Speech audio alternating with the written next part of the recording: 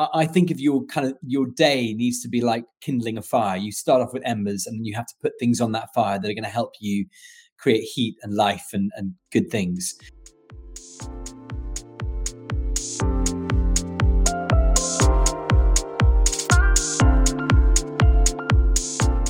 One of the things I love about the Wonderful Leaders podcast is just the opportunity I get to spend time with leaders that have got incredibly diverse gifts and skill sets and passions and aren't just cut from the cookie cutter model of leadership.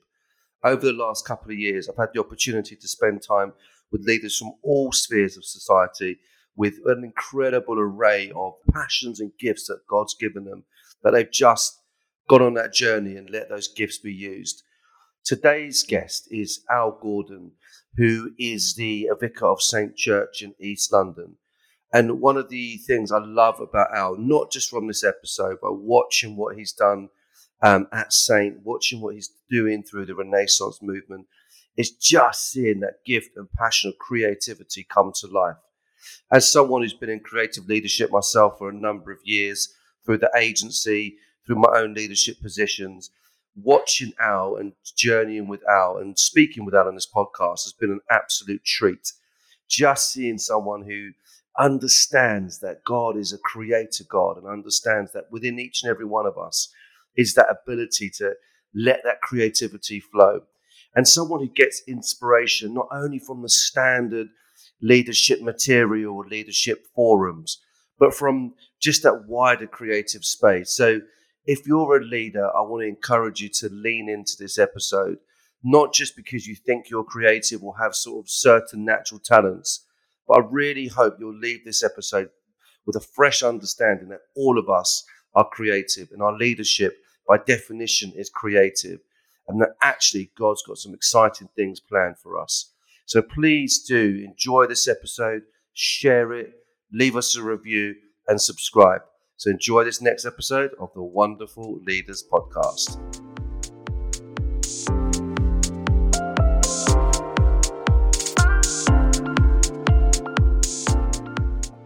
Hi everyone, and welcome to another episode of the Wonderful Leaders podcast. It's a huge pleasure today to have Al Gordon with us, and I'm going to let Al introduce himself a little bit later, but also you'll see his incredible bio and his incredible kind of just the amazing work that he's doing. But before I kind of get into it, I want to know, Al, welcome Al, how are you doing? Oh, it's lovely to see. I'm intrigued by your school photos behind you. I know. I'm in my home office today. Are they your class photos or your kids? No, they're my kids. Although one of my kids goes to a school with my class photos on it. But I used to have the mid-90s haircut with the curtains. Yeah. Oh, yeah. Full curtains, undercut. I think you should bring that back, man. You could still do it. I wish I could. We'll sort you out. I'm sure there's a way we can do it. It's got to be a way, right? It's got to be a way to bring back the mid-90s. If they can grow a limb, Dan, we can bring back the 90s for you. There's the soundbite right there. Yeah, like frame it. I have a framed certificate from my primary school that the only two ever sports awards I've ever won, which were third place in the throwing the tennis ball competition at school sports day when I was 6, and a kind of similar one that is to do with running with a tennis ball. And that was it. That's the only things I have. So I'm intrigued that you've got them up there. You know, my school career peaked sporting wise early, and the photos are pretty things. Well, what's this thing with tennis balls though? You're obviously quite good with tennis balls. There we go. No. I mean, I don't know. It must have been all we had was balls. So Al, let's move on. Let's quickly move on. Tell us, what does a day in the life of Al Gordon look like? That's a great question. I'm based in Hackney in East London. I'm married. I have 3 kids, a dog. So my day is basically spent between running a church, working with a thing called Renaissance, trying to walk the dog, and trying to look after the kids. So it's a crazy life, and we love it. We have a great community here. Hackney's a very fun, diverse place. East London's incredibly kind of rich and wild and crazy and creative, and also has huge challenges. So I'll walk down the street and I'll see friends I know who live on the street. I'll see people that have jobs, a real mix of people. So my days are pretty boring. I wake up, try and inspire myself, read a bit of the Bible, listen to something that's going to encourage me. I guess the heart is like a fire, isn't it? It needs sort of, this is very cheesy. It's very cheesy, but I think of your day needs to be like kindling a fire. You start off with embers and you have to put things on that fire that are going to help you create heat and life and good things. And so I think our responsibility is to tend that fire each day, whatever that looks like for you. For me, it often looks like inspiration. So this morning, I was sitting at breakfast with the kids and we watched a clip of a wonderful actor who's just been nominated for an Oscar for his Best Supporting Actor role, Irish actor. But again, like little bits of beauty, little bits of moments of life, little bits of that kind of try and get something on your fire early in the day that will kindle it and keep you alight through the day.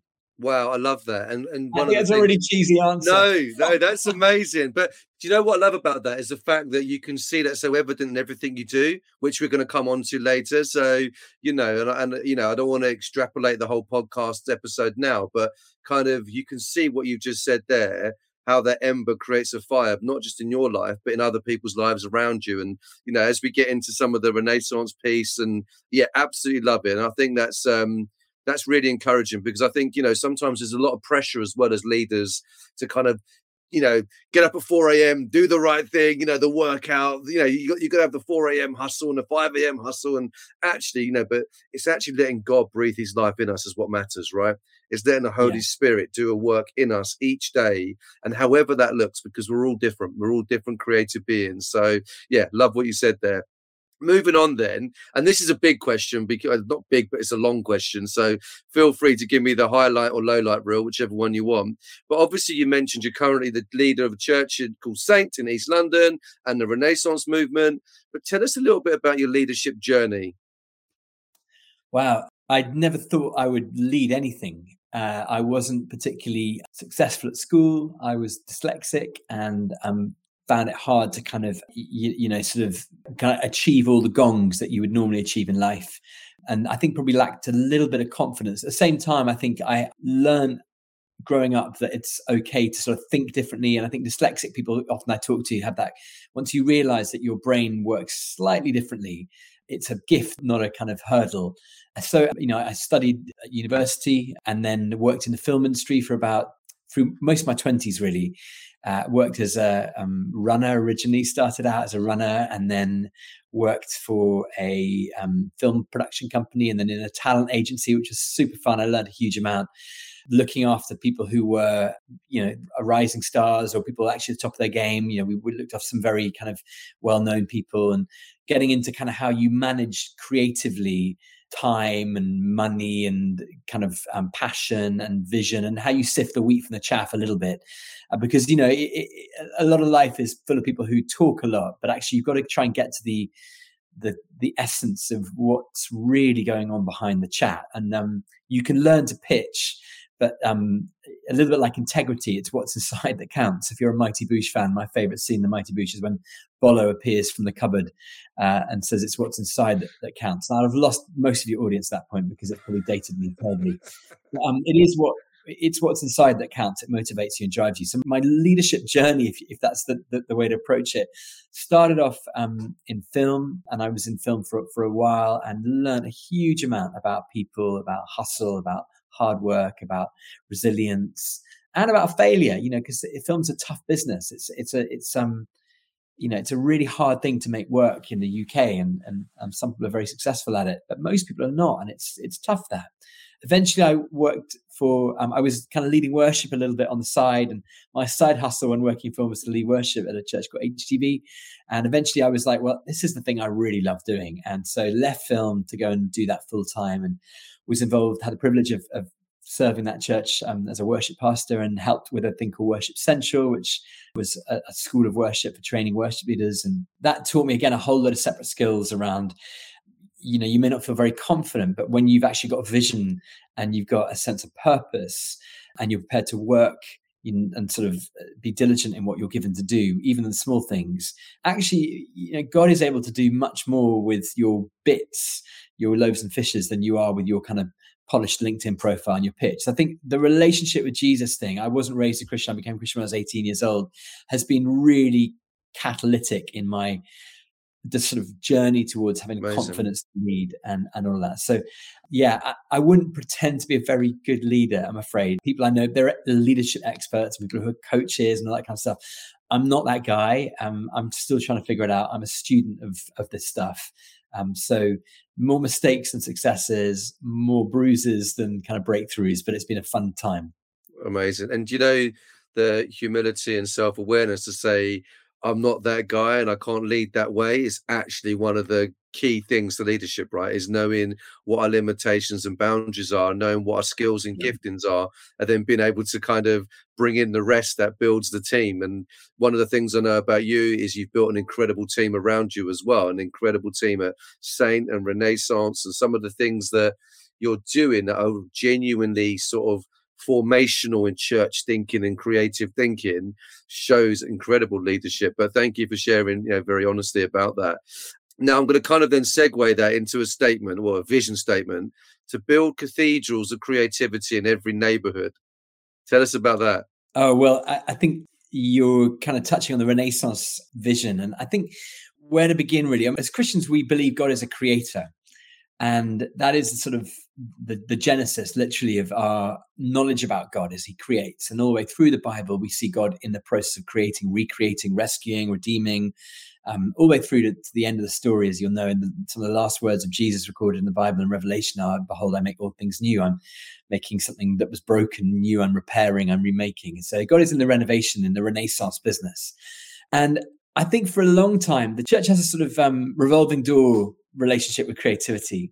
I think there's been times when we've been brilliant at creativity, where we've been the homeland of music and the sort of the crucible of great art and science and literature. And, you look at some of the giants through philosophy and science, the great Keplers, Descartes, Newtons, the great composers, Handels, the great writers from T.S. Eliot to all the way back, really, extraordinary people whose faith played a really key part in their ability to understand the universe. And actually, the church, when it gets it right, can be an extraordinary place to connect people with their creator and encourage people that you can make a difference through your creativity. Now, there's a sort of a great heresy out there that only creative people, usually sort of self-identifying as creative people, are creative. Well, that's just not true. You Absolutely. are, every single person listening to this podcast is creative. Your DNA, your very story, your conception was an extraordinarily creative achievement and feat of science and God. And, God has created you creative, and you're made in the image of a creator. And actually, all of us use creativity the whole time when we go on our, for our school career, and we have to give an excuse why our homework is late, or when we ask last minute to work on a pitch at work. We have to use creativity. Parenting involves huge amounts of creativity. So I think we realize that the world is desperately searching for ways to grow in its creativity and to function as creative people. And then the church comes along, and actually the church sometimes gets it right. Quite often hasn't been speaking the same language as some of the creative industries or people who are trying to think about creativity. And so you have moments in history when, like the Renaissance, like the Sistine Chapel happens, or patrons like the church come along and say, hey, to an artist, could you sculpt something out of this lump of marble? And, you get incredible works of art. And Michelangelo's David, all these things that come through, some of those famous works of art are commissioned by the church for the church as part of the church's rhythm of creativity. So I think the church is meant to be the most creative place on the planet. The reality is quite often we don't have the time, we don't have the vision, we don't have the skills, we don't know where to begin. And we've begun to realize, I think, that it's mission critical now for the church to recover in this day and age a sense of our divine calling to creativity in the biggest possible sense, that every Christian should be creative. Every church should be a community that fosters creativity. So that's how Renaissance kind of began. And in a nutshell, it's a school of creativity. The vision is three things. Number one, to help encounter the creator, that we'd help connect people with their creator. And that's involves big ideas, involves worship, involves times of ministry and prayer, actually to help people connect again with their creator. First thing. Second thing we're trying to do is help equip the creative practically. So we're trying to bring in thinkers, ideas, people who can help sharpen and stretch. Sometimes people who aren't even a part of a church community who can come and say, well, This is how you do design. This is how you do whatever it might be. And then the third thing we're trying to do is see every church empowered to be a cathedral of creativity in their community. What this might look like is, if you're listening to this and you're in a church in a community, what would it like for your church to become the startup incubator for your neighborhood? The place where people go for social transformation, social agency, social capital, also to go and recover that sense of beauty, whether it's music or the visual arts or the welcome they receive at the door and the coffee you serve at the back. Everything we do as the church should reflect and mirror the DNA of our Creator. And so from that point of view, the church is the hope of the world. It's God's creative agency on the earth. And everything we can do as Christians to encourage the church around the world to develop this vision for creativity is going to be really, really important in the generation that's to come. I'm sitting here like nodding my head like one of those nodding dogs, absolutely loving it. And I think, from just to reflect back from my perspective, obviously I run a creative agency called Wonderful as our kind of main creative engine. And one of the key elements to the vision that you shared really succinctly at the Renaissance in November 22 was that sense of creating those places of wonder and those places where that creativity could be expressed through the church, in the church, and through the church, actually to the community as well. So, when you were talking there, for us that relights a fire around what the whole Wonderful group is about, which is about an agency that creates wonder in clients. It creates a sense of transformation and change in our clients' business. We have a co-working space called the Wonder Hub, which is a place of wonder, and we have Wonderful Leaders, one of Wonderful Leaders podcast, which is about helping to encourage and empower leaders to be more than just what they think they can be, and to be that sense of wonder and that biblical sense of wonder, which is that sense of awe and amazement. I love it, and our kinds of Genesis moment there was in Isaiah 9, which speaks about we have Jesus is a wonderful counselor. And actually the first word Isaiah uses to describe Jesus is wonderful. And it's that sense of amazement or, just majesty. And I just think that's so powerful what you're sharing. And kind of segue, because, I'd love to talk about it, unpack that. But in a sense of one of the things I love that we're doing at the moment is partnering with you guys on the Wonderful Summit, which is really aligned with that Renaissance vision, aligned with that creative vision. And God's given us a real desire to sort of work into that entrepreneur and innovator space and investor space where you've got business people trying to work out, how do I do this? How do I grow? How do I do this the right way? Is there a community out there for me? Because it can be a lonely place. Being an entrepreneur can be a very lonely space, whether you're in church or not in church. Connecting entrepreneurs and investors, that's also quite an interesting space. You're a Christian investor or an impact investor. How do you connect with entrepreneurs? What are the common threads? What's the impact we're trying to see? So the Wonderful Summit's coming up in May, and we've had discussions over the last few months, but I very much see it as a real aligned vision to really help empower the church to kind of, we can do this. There is a picture out there. There's a sense of wonder out there that God wants to release, and he can do it. Like, can we just dare to believe him? Can we journey together and dare to believe him? So I don't know. How do you see that? I'm on a little bit of a rant at the moment, but how do you see that, Al? Yeah, no, it's great. It's going to take a lot to change the culture, isn't it, around some of this? And I think particularly if you've been a creative in a local church, or you're an entrepreneur, an innovator, it is a lonely place to be. The death rate among startups, we all know, and the rate of return on entrepreneurial investment is low. The risks are high. The hours are long. The kick in the face, is constant. And so I think the more we can do together to encourage spaces where people know that they're not on their own and they can be encouraged and filled, and that's everything we're trying to do. So we're really excited to be hosting you guys, and we think of what you're doing is brilliant. Dan, you've spoken at Renaissance. I think we have very similar visions, and it's really exciting to see what you're up to. And so we're excited for May. We're excited to have you guys come and hang out at Saint. And I think more than that, it's going to take collaboration to really see impact. The big problems of the next generation are not going to be solved by tall radio masks of brilliant, tall towers of, the 5G tower of brilliance. And if you look along the landscape now, 5G is probably the last great infrastructure piece, So I'm going on a segue tangent here, but bear with me. The last great piece of infrastructure where there is a big tower with a big beacon that broadcasts to a big area. We've just put in our house a mesh Wi-Fi where you have multiple little points that create 10 times the speed of 5G that was already faster than my broadband before. And it struck me that the next generation leaders are going to need to work in a much more collaborative way. They're going to need to work more like meshed Wi-Fi, where you have multiple points around a house in a neighborhood that can pump really fast connection to people, rather than one big beacon that gives you 5G.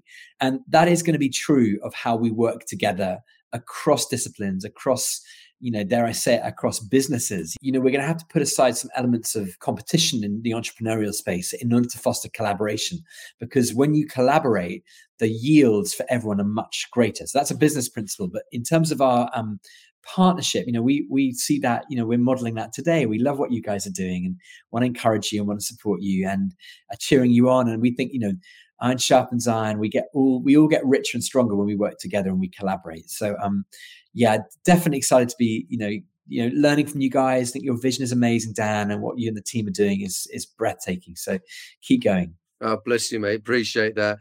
And in that spirit of collaboration, as you say, you guys have created an incredible sense of purpose and community around the Saint community.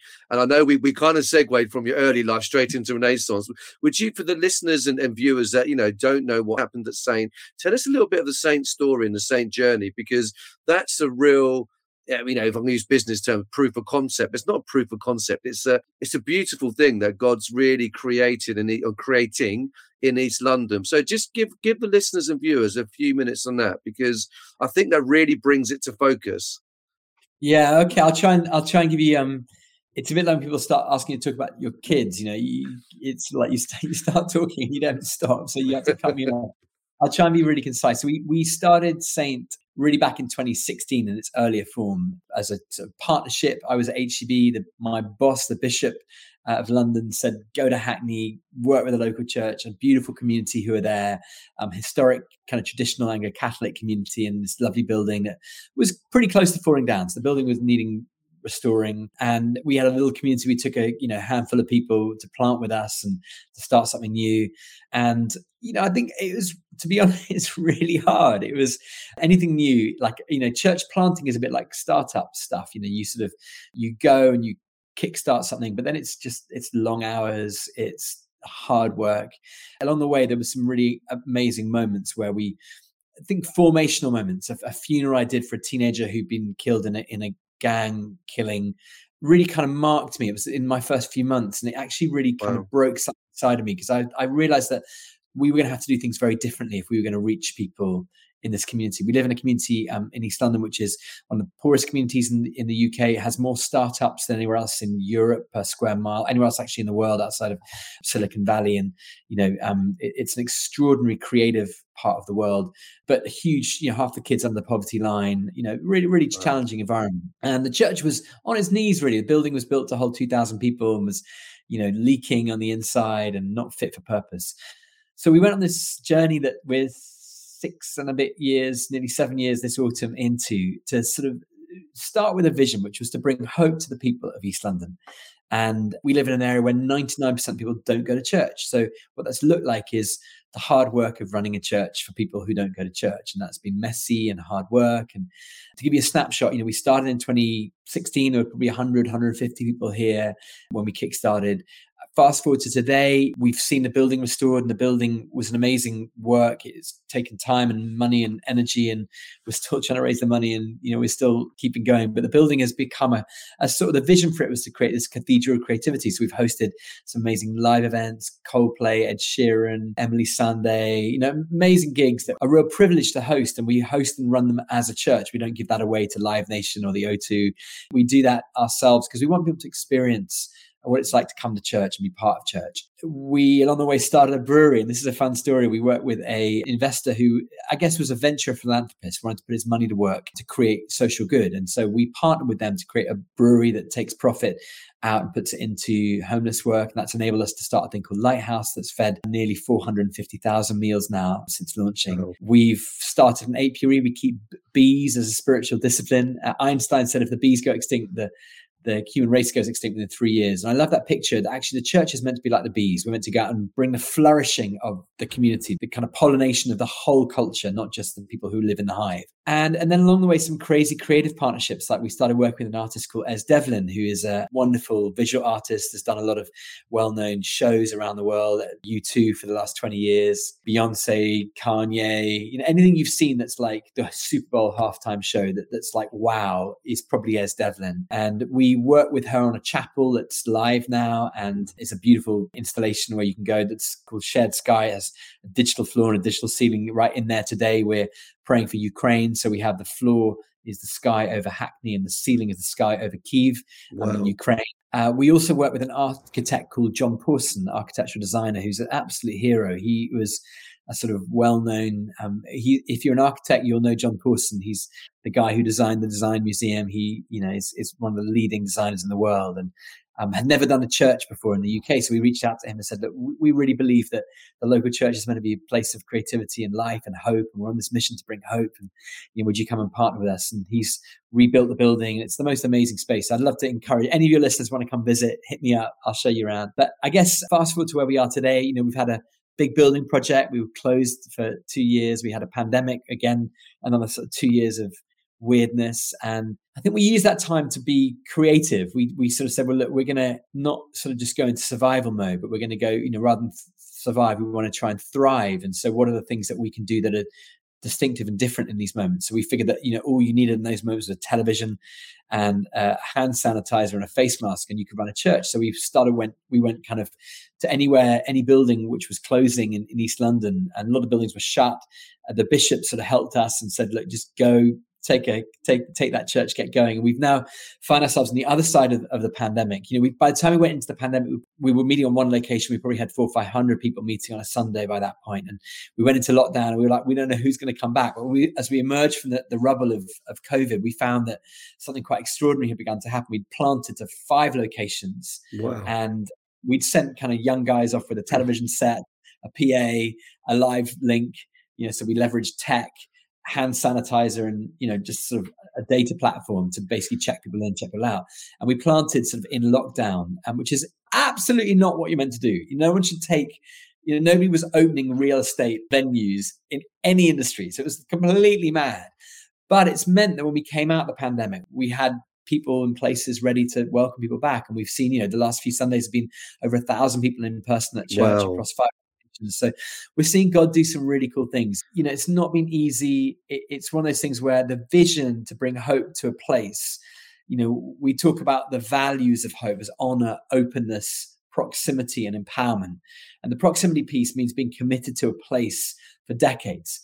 So with all these things, I almost hesitate sharing what's happened over the last 6-7 years, because we're sort of like, come and see us in 20 years.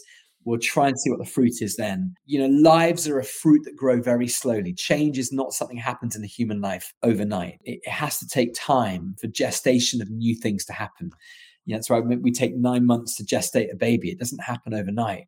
And so in the same way, raising children doesn't stop when they get born. You anything new in your life, we want to take the long view with it. I just come from a conversation with our Renaissance team, and we're talking about, do we go for fast growth or slow growth? And, everybody, all the logic in business would be like, charity sector would be like, go as fast as you can, as quick as you can, to as many places you can.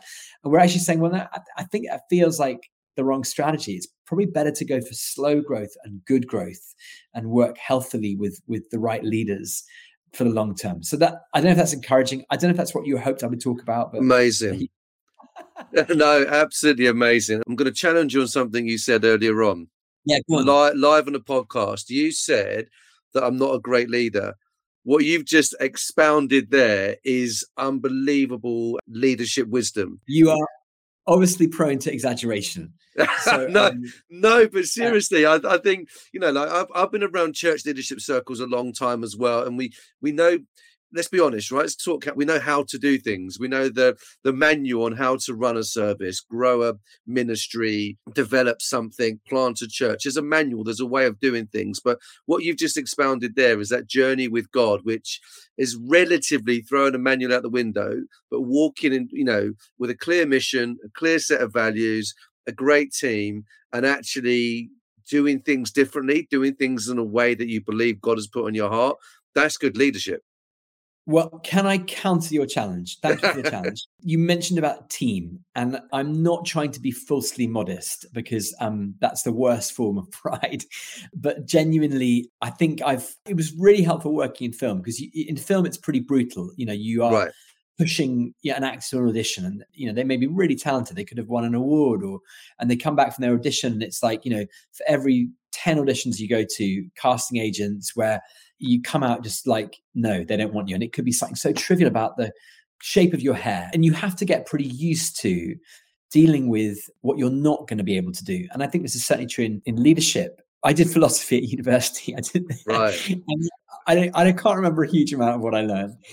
But one thing struck me in an early lecture, and it was this great quote: "The wisest is he who knows what he does not know."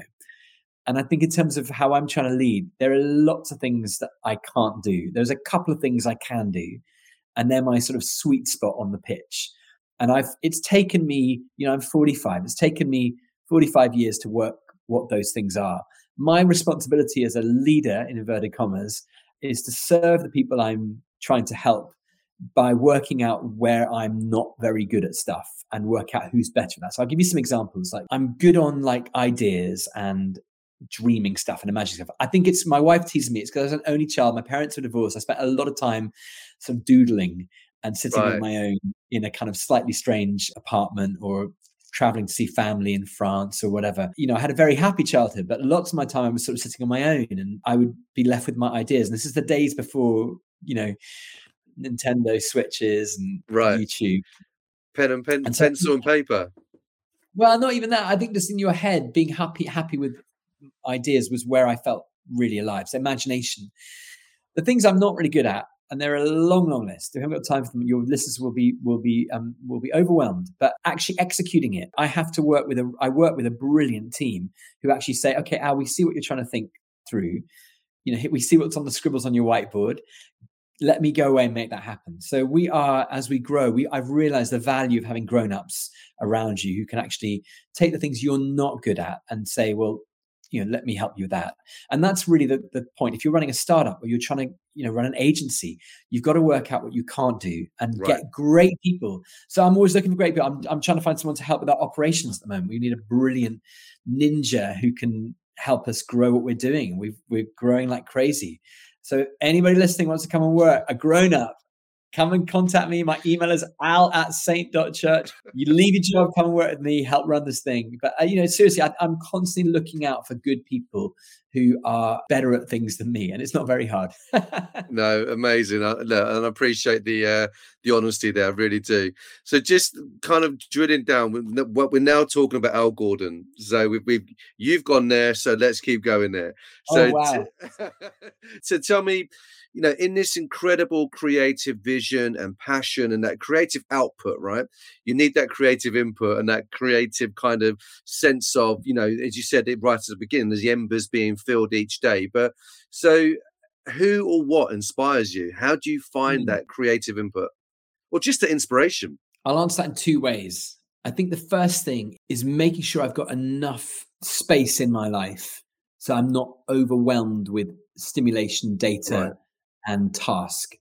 And for me, that's a constant battle because anything you run that gets bigger demands more of your time. So I'm constantly abdicating myself and letting people down because I'm going to say, I can't, we built this thing, I can't run it. We built this new location, you go run it. So I think I try and constantly get out of things because I know that if I'm working 7 days a week, 18-hour days, I'm not going to have a moment to breathe. And it's in the breathing that I fill my lungs with life and hope. So what that looks like for me is quite often taking breaks, trying to clear my diary. So I'm not doing 1,000 things the whole time and, just having gaps where I'm not running from thing to thing the whole time, days where there's nothing in. And even though I'm really busy and protecting and fighting it, because I find in my life, the ideas come, I think imagination and boredom are close friends.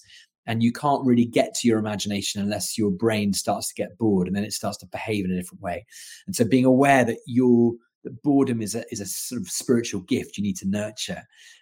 It's not a sort of a tiger you need to feed, if that makes sense. So that's the first thing, be bored. Second thing, I think find things that fascinate you and cultivate an appetite for things that are interesting. And I'll give you one example. So one thing we're working on at the moment is we partnered for a long time with a restaurant called Morrow, who are a really well-known restaurant. They do beautiful food. They're based in East London. And Sam Clark, who run Morrow, have become friends. They helped us kickstart Lighthouse. And before the pandemic, we're feeding people each week from essentially the back door of their restaurant. They'd cook amazing food for the front door of the restaurant. They'd put in a taxi a load of food and they'd send it and we'd feed it to the homeless, and they would come off themselves and feed the homeless. And they're amazing. I mean, that's incredible. And so as I've got to know them and watch them, I'm always fascinated by people who are good. They're good at what they do. They're good on the inside. And often you'll find people, and I've worked with some amazing people who are brilliant in their field. They're usually pretty good. They're usually, they're not all massive egos and idiots. Some of them are, like I am. We all have our weaknesses. But quite often where people are successful or good at what they do, or they create things that are really lasting and impactful, usually behind the scenes, there's a sort of kernel of hope and life and goodness and something going on. So with these guys, I'm fascinated by them. I think, well, wow, I bet you run a really good restaurant. So we went and my wife and I went and had dinner with them in their restaurant. We were fascinated to watch the team. We sat at the sort of chef's table. We sat with them and had dinner. And they talked about the lamb and they talked about the chicken and where they got the olive oil from. I thought, wow, the level of care that goes into running a restaurant successfully. And I watched the sort of maitre d' on the door of the restaurant. And I watched the person taking the order and how they work with the chef de partie on the kind of counter where they prepare. I don't know if that's the right name, but it sounds good. And I'm half French, so I'll slip the French in. But chef de partie would take the order and kind of pass it onto the kitchen. And it was beautifully organized. I was saying to them, like, how does it work? And they said, well, it takes about 3 years to get this team right. Wow. We go through staff, we lose people come, they join us, it's not the right role, we move them on, they come, they hate it, they move on, there's war, there's fights, the chef, and it takes about 3 years to get a restaurant to a place where the team is gelling together. I thought that was fascinating. And so we've been thinking about that a bit with our teams and how we plant locations, how we lead. And it'll be a transferable application to people who are running businesses or leading in social change or purpose. So what we're doing at the moment is we're about to take all our pastors who run saint locations or services, and there's about 15 of them, and we're going to take them off and we're going to spend an afternoon with Sam and Sam Clark training them as if they were running a restaurant, because I think the probably very good training in customer service, the way you're greeted at the door and made to feel welcome in the first 10 seconds, the way you're fed, you're listened to, you're noticed, your needs are met, you're cared for, the experience you have in that hour and a half and the money you hand over for that experience tells you something about the value that they have placed on that individual that I think churches could learn from. So I know for me as a pastor, almost would rather train my leaders in how to look after people from a customer service point of view through the restaurant lens than sometimes the church's lens. So that's one example of where I'd be inspired by something that's outside of my comfort zone. And so I'm looking all the time for things that inspire me. We just shot a film with John Pawson, who's the architect, and that'll be kind of an amazing resource. We just went down to his barn. Again, if you want some inspiration, Google John Pawson's barn. I mean, it's just the most beautiful. I mean, it's an instant modern classic of architecture, and everybody's writing about it and filming it. And we had the honor of going down and filming it. And so my wife and I sat and chatted with John, talked about design and beauty, and actually church and design. So how we could learn from him. So I think be fascinated, make space, be bored. Find things that, be a magpie, find things that catch your curiosity. It can be something as small as a piece of design, a piece of music, and then start to interrogate it and drill into it. And you're going to find in that journey, you're going to learn far more than you would have done if you'd sat at home staring at your screen. Amazing. Absolute genius. Like, I can do the pastors know they're going to this restaurant? Do they know? Not yet. Right. Not yet. Okay. That is incredible. That is so it's cool. Exclusive on the Wonderful Leaders podcast, guys, if you're listening. But yeah. Fantastic. We're excited about that. We're going to film them and just film the kind of experience. Absolutely brilliant. Love that. So final question now, just in terms of, I'll stop drilling into your life now, because you're probably like, what are you doing? Stop talking at me. No. it's just, more worried for your listeners. Now, listen, as you've been talking, right, I've been thinking there's 3 or 4 book titles for you right there. There's some sound bites. I'm like, there's the book title. There's that one, and Send there's them that to one. me. Send them to me. Honestly, it's brilliant. I will do. Right, the final question on Al. What bit of advice would you give your younger self? One piece of advice. Keep the fire alight. You're going to meet lots of people. You're going to meet lots of people who will try and put your fire out and tell you can't do it. And where you will find the most joy in the years to come is when you just think, stuff it. You just chuck a whole load of kindling on the fire, and some things catch fire and they don't. Doesn't matter. Just keep focusing on keeping the fire alight. And I think that's the Holy Spirit in your life, So for me, I think looking back, where I've sort of wandered off and worried about what others think, or tried to be too performative, or operate out of insecurity, which all leaders do, not being sort of not tending to my own fire and keeping that fire that comes from God alive. And I think, if you're listening to this and you're exploring faith, the most powerful thing you can do, it's not your fire, it's a fire that's in you from the Holy Spirit. The most powerful thing you can do is to keep that fire alive. And that would be my one encouragement. So that's my encouragement to me, but if that's helpful for anyone else, I hope it is. Brilliant. Yeah, mate, lovely to see you. Thank you so much for your time. Thank you for having me on the podcast. I feel very honored. Do I get a t-shirt or a badge or anything? No, but you get a mug. Would you prefer a t-shirt or a badge, or is a mug okay? A mug would be amazing. I've got an I'm drinking my water bottle, so a mug would be a lovely thing. Okay, Wonderful Leaders mug is on its way to you. Al Gordon, thank you so much. Bless you, my friend. Pride of place in my shop. Thank you. Amongst all that cathedral creativity, the Wonderful Leaders mug might be pride of place. Bottom shelf, back left corner. No. Absolutely love it. Its own cabinet. Just final question, just for our listeners, just very quickly. Yeah. How can they get involved in some of the, because obviously you've been very kind and said visit same, but what can people get involved with? How can they jump on board? Well, I think obviously they need to get to the Wonderful Leaders gathering in May. From Renaissance point of view, you can follow us on Instagram, renaissance.movement, I think is the Instagram. Saint.church on Instagram as well, but online as well, renaissancemovement.org. People can connect in on that. And we have an event coming up in November. I think it's the 17th and 18th. I should really know that. I'm plugging an event, but I don't know when it is. But it's like in the middle of November in London, 2 days of wonder. The idea is to gather, and we're going to have some amazing leaders from around the world join us for that. But I guess anybody who's passionate about growing in their experience of their creator, helping be equipped practically as a creative, and seeing their church become a beacon of hope, a cathedral of creativity. Get yourself there, bring a team. It's going to be so fun. Tickets are on sale now, so they can check in, and we're going to have an amazing time. So you'll be there, I'll be there. It's going to be so much fun. Your mug will be there, not your face, but your The mug has not got my mug on it, you'll be pleased to know. I sound like for those listening abroad, when you say your mug, it's usually like in Eastlanders, we all say, "Oh, get your mug down there," get your face down there. So, we will have both Dan and one of his mugs at the conference. So there you go. Amazing. Al Gordon, bless you, and thank you so much for being on the podcast with us today. Such a privilege. The honor is mine. So thank you so much for inviting me, and thank you for listening, and keep in touch, and God bless you.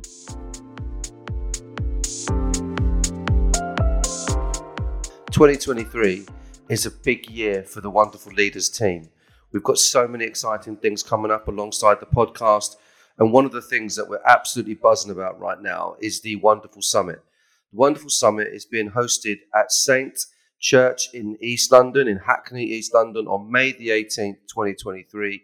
And as a one-day summit, bringing together entrepreneurs, investors, innovators, and creatives to get us all together in a room for a day to hear and share the stories and testimonies of what God is doing in the marketplace, and to really be inspired and build community together.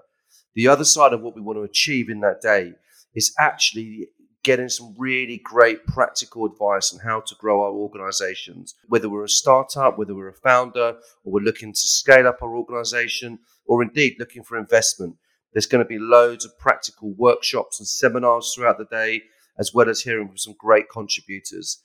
So please do book your tickets now. Head over to wonderfulsummit.com, and it's going to be a fantastic day on May the 18th. in Hackney, London.